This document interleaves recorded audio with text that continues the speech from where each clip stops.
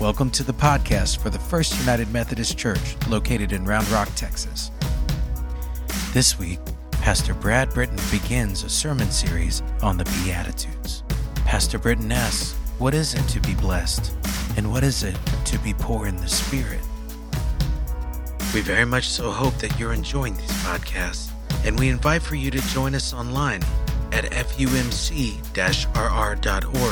for all of our church information.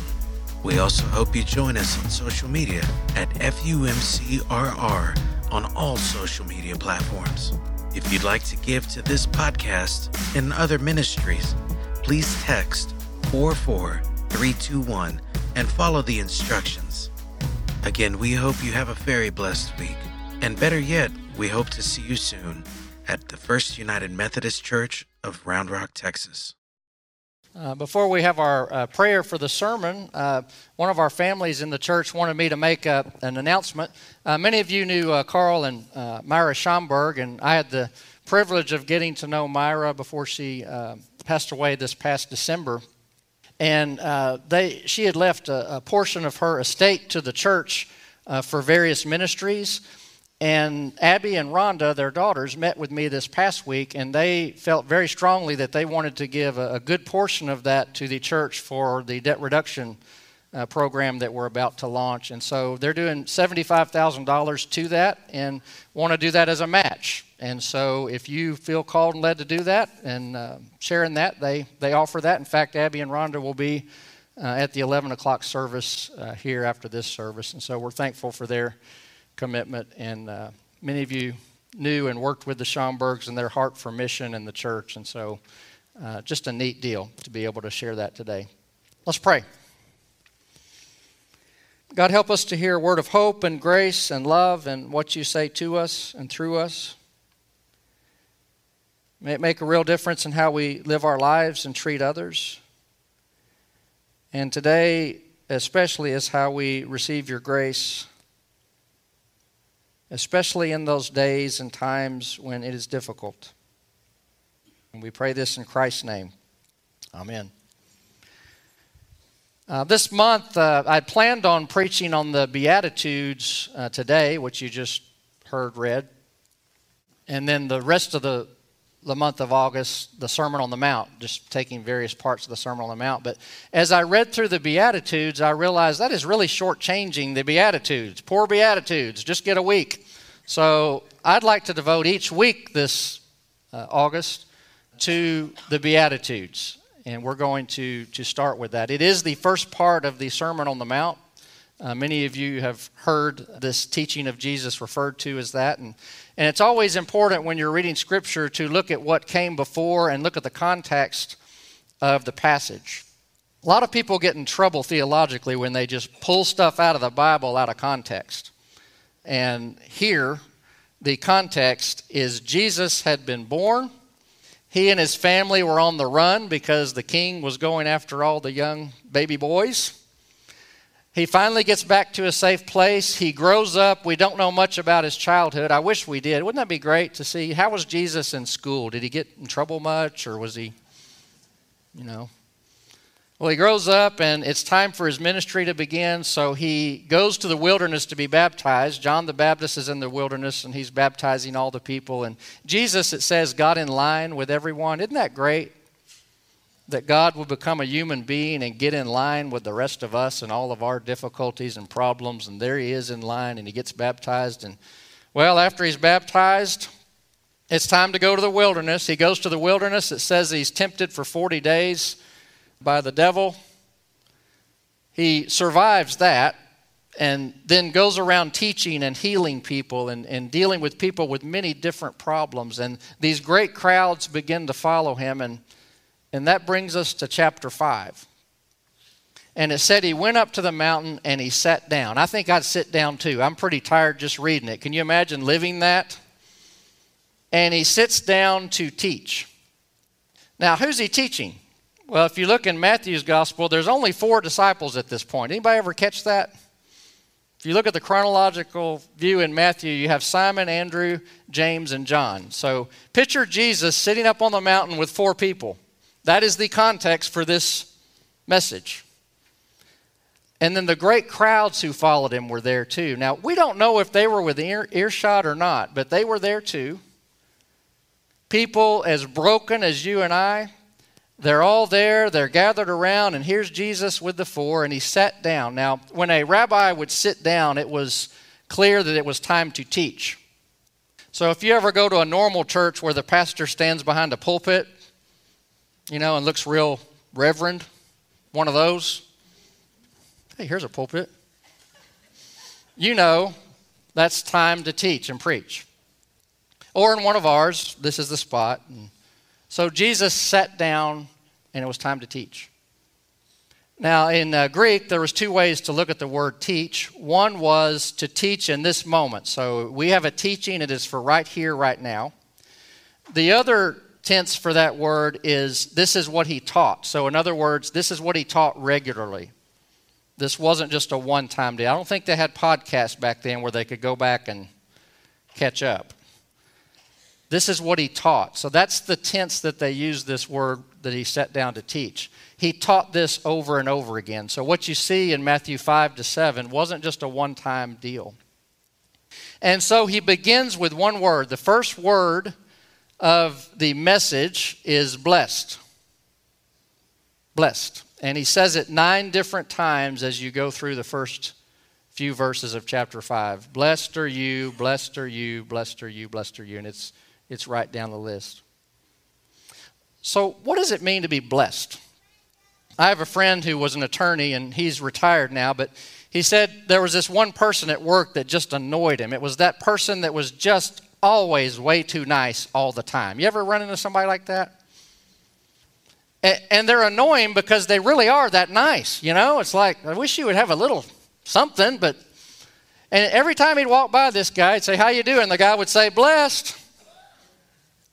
Yeah, everybody say blessed, like, what am I, cursed? Blessed, it's all. That's not what Jesus is talking about here. That's not the feeling with blessed. And here he's talking about blessed in the sense that you are blessed in that you are going to be surprised by the gift of God's grace in a circumstance that would normally not lend itself to that feeling. Blessed.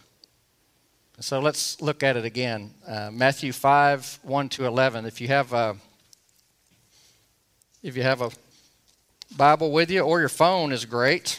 If you pull up a Bible app, you can look at it there. Matthew 5, 1-11. Start with verse 3.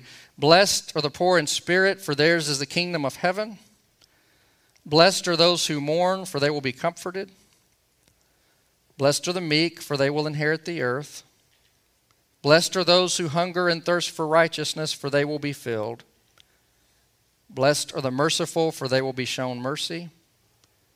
Blessed are the pure in heart, for they will see God. Blessed are the peacemakers, for they will be called sons of God. Blessed are those who are persecuted because of righteousness, for theirs is the kingdom of heaven.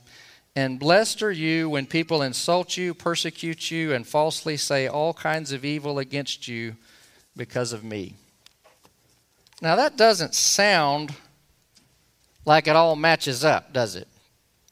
Blessed are the poor in spirit, blessed are those who mourn. Especially that last one, which we'll get to later in August. Blessed are you when people revile you and persecute you. You ever feel blessed when you're being persecuted? Is that a natural?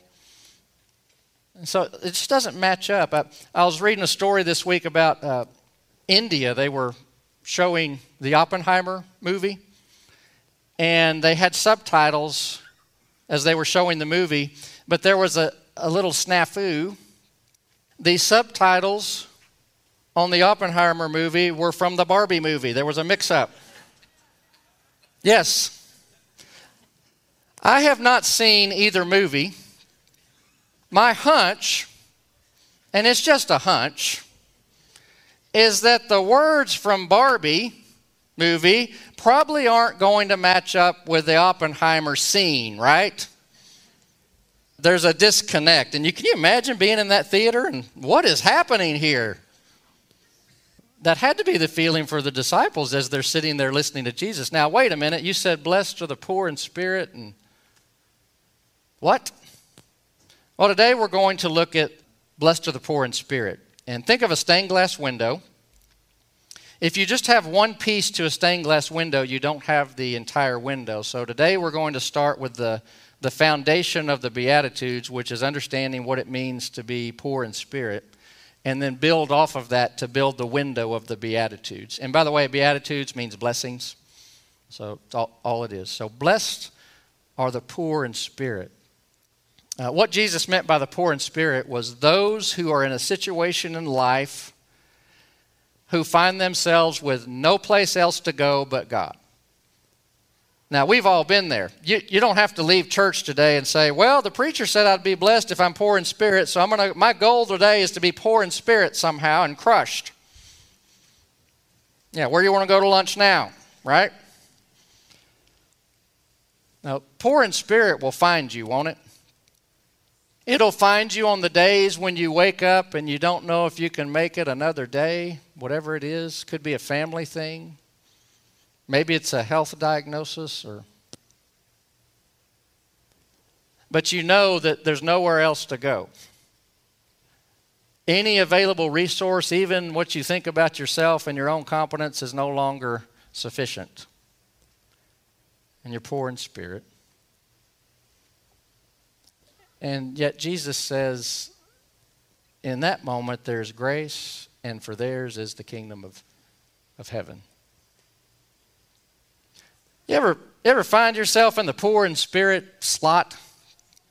Anybody play fantasy football? Anybody ever do that? We have some people here, some offices do that. If you're not played fantasy football, you pick your team, NFL usually, and you pick a quarterback and receivers, running back, and based on how they do each week, you get points.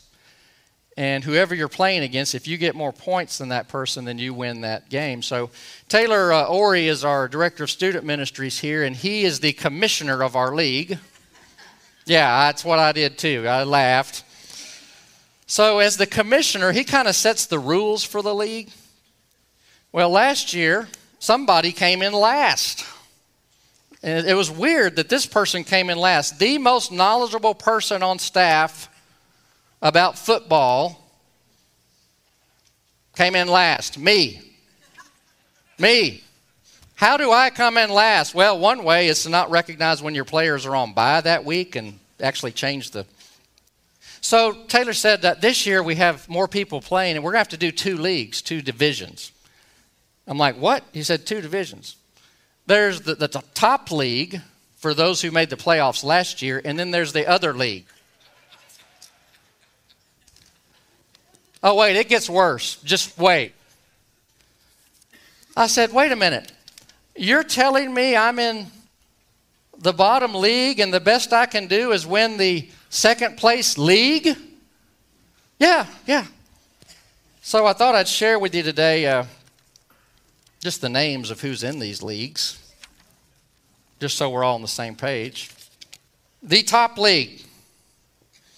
Caitlin Kennedy, Claire Ward, Kathy Dance, Rebecca Risto, Pat McCain, who, by the way, Pat never even checked his lineup. How did you make the playoffs? How in the world did you make the playoffs? Julie Hainan, who I did beat head-to-head. Michael Rosensteel, and David Johnson. Congratulations. David came in last year. So would you like to hear the not top league? That's the name of it. So get this. You ready for this?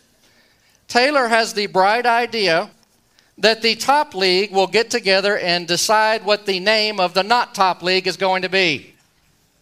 That is cruel and unusual. Julie Roberson. Congratulations. Jennifer Hall, Taylor Ori, he's even in the bottom league. Justin Anderson, Juan Lopez, Brad Brittain, and Amy Epperson are all in what we might affectionately call the poor in spirit division. Blessed are the poor in spirit,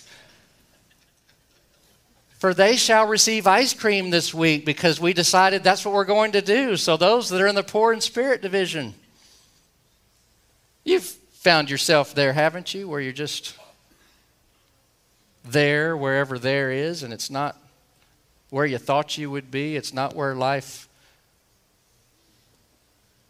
took you, but you're there. And you ask yourself, how can I be blessed today when I'm facing this? Well, Jesus said you're blessed. I was at the pool the other day in our neighborhood, and a dad was getting in the pool with his kids. He had 4 young children. 2 of them were hanging off of his right arm, and the other 2 were hanging off of his left arm. And in a moment of exasperation, he cried out, "There's only one of me." Anybody relate to that? You get to the end of the day, you get to the end of the week, you get to the end of the month, you get to the end of the year, and you're wrung out. There's only one of me, and I'm poor in spirit. And that's where God meets us the best, I think. When we receive the unexpected surprise of grace, and blessed are the poor in spirit, for theirs is the kingdom of heaven. And I like how Jesus told stories about these teachings. So if you look at the teachings in the Sermon on the Mount, you can actually look at the rest of the Gospels and find places where Jesus interacted with people and told stories. You remember the prodigal son story? Father had 2 sons. The youngest son essentially went to him and said, "Drop dead, Dad, I want my part of the estate and I'm out of here." So he took his money and he went off and he blew it. Desperate, with no place else to go, I guess you could call it poor in spirit when there's nowhere else to go, he comes back home, and on his way back home, he's preparing the speech for Dad. Anybody ever prepare a speech for a parent when you get in trouble? And he's preparing the speech, and he's like, "I'll just throw myself at the feet of my father, and maybe I could at least just be a servant." Well, he gets back to Dad, and much to his surprise, when he arrives, his dad welcomes him, he embraces him. And not only does he welcome him back, they throw a party for him. Shocking, really. Blessed are the poor in spirit, for theirs is the kingdom of heaven. And then Jesus told that story about the Pharisee and the tax collector that went to the temple to pray. The Pharisee comes in all proud and walks in the temple and says this prayer. He says, "I thank God that I'm not like all these other people, thieves, rogues." And he actually points at the tax collector who's off to the side, and like that tax collector. We're about to have communion in a minute. And can you imagine you're coming up for communion and minding your own business, just trying to make it, and you're coming up and you get the bread or the juice and you hear somebody off to the side pointing at you. I'm kind of messed up, but not as bad as her or him. Can you imagine? Well, in that story, Jesus said that the tax collector's prayer was, "God, be merciful to me, a sinner." And Jesus said only one of them went home justified that day, and it wasn't the Pharisee. Then Jesus himself experienced what it was like to be poor in spirit. Do you remember in the Garden of Gethsemane? Jesus is praying, and he's praying so intently that his sweat is like blood. He prays to God that he won't have to go to the cross, but he determines he's going to have to follow God's plan for that, and he's crushed. And then when he's on the cross, what does he say? My God, why have you forsaken me?" In Luke's gospel, there's 2 people he talks about on either side of him that are criminals being crucified. And one of them is mocking Jesus and says, "Hey, you said you're the Messiah. This doesn't look like a Messiah to me, kind of a mixed message. Why don't you save yourself and us?" And the other criminal on the other side barks back at him and says, "Hey, we deserve to be here. He doesn't."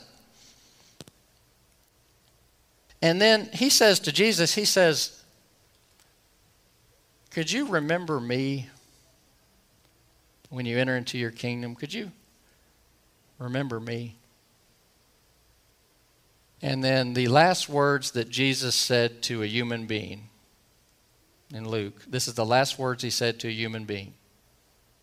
"Today you will be with me in paradise." And so maybe it's true.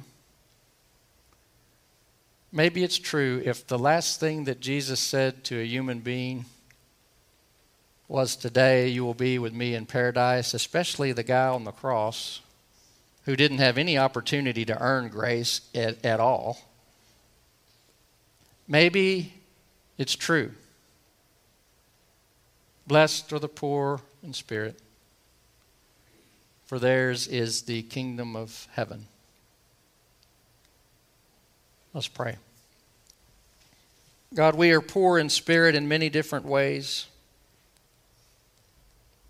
but we know that your grace is sufficient. It always has been and always will be. And as we prepare to come to your table to receive the gift that only you can give us, we're reminded that like the tax collector, like the son,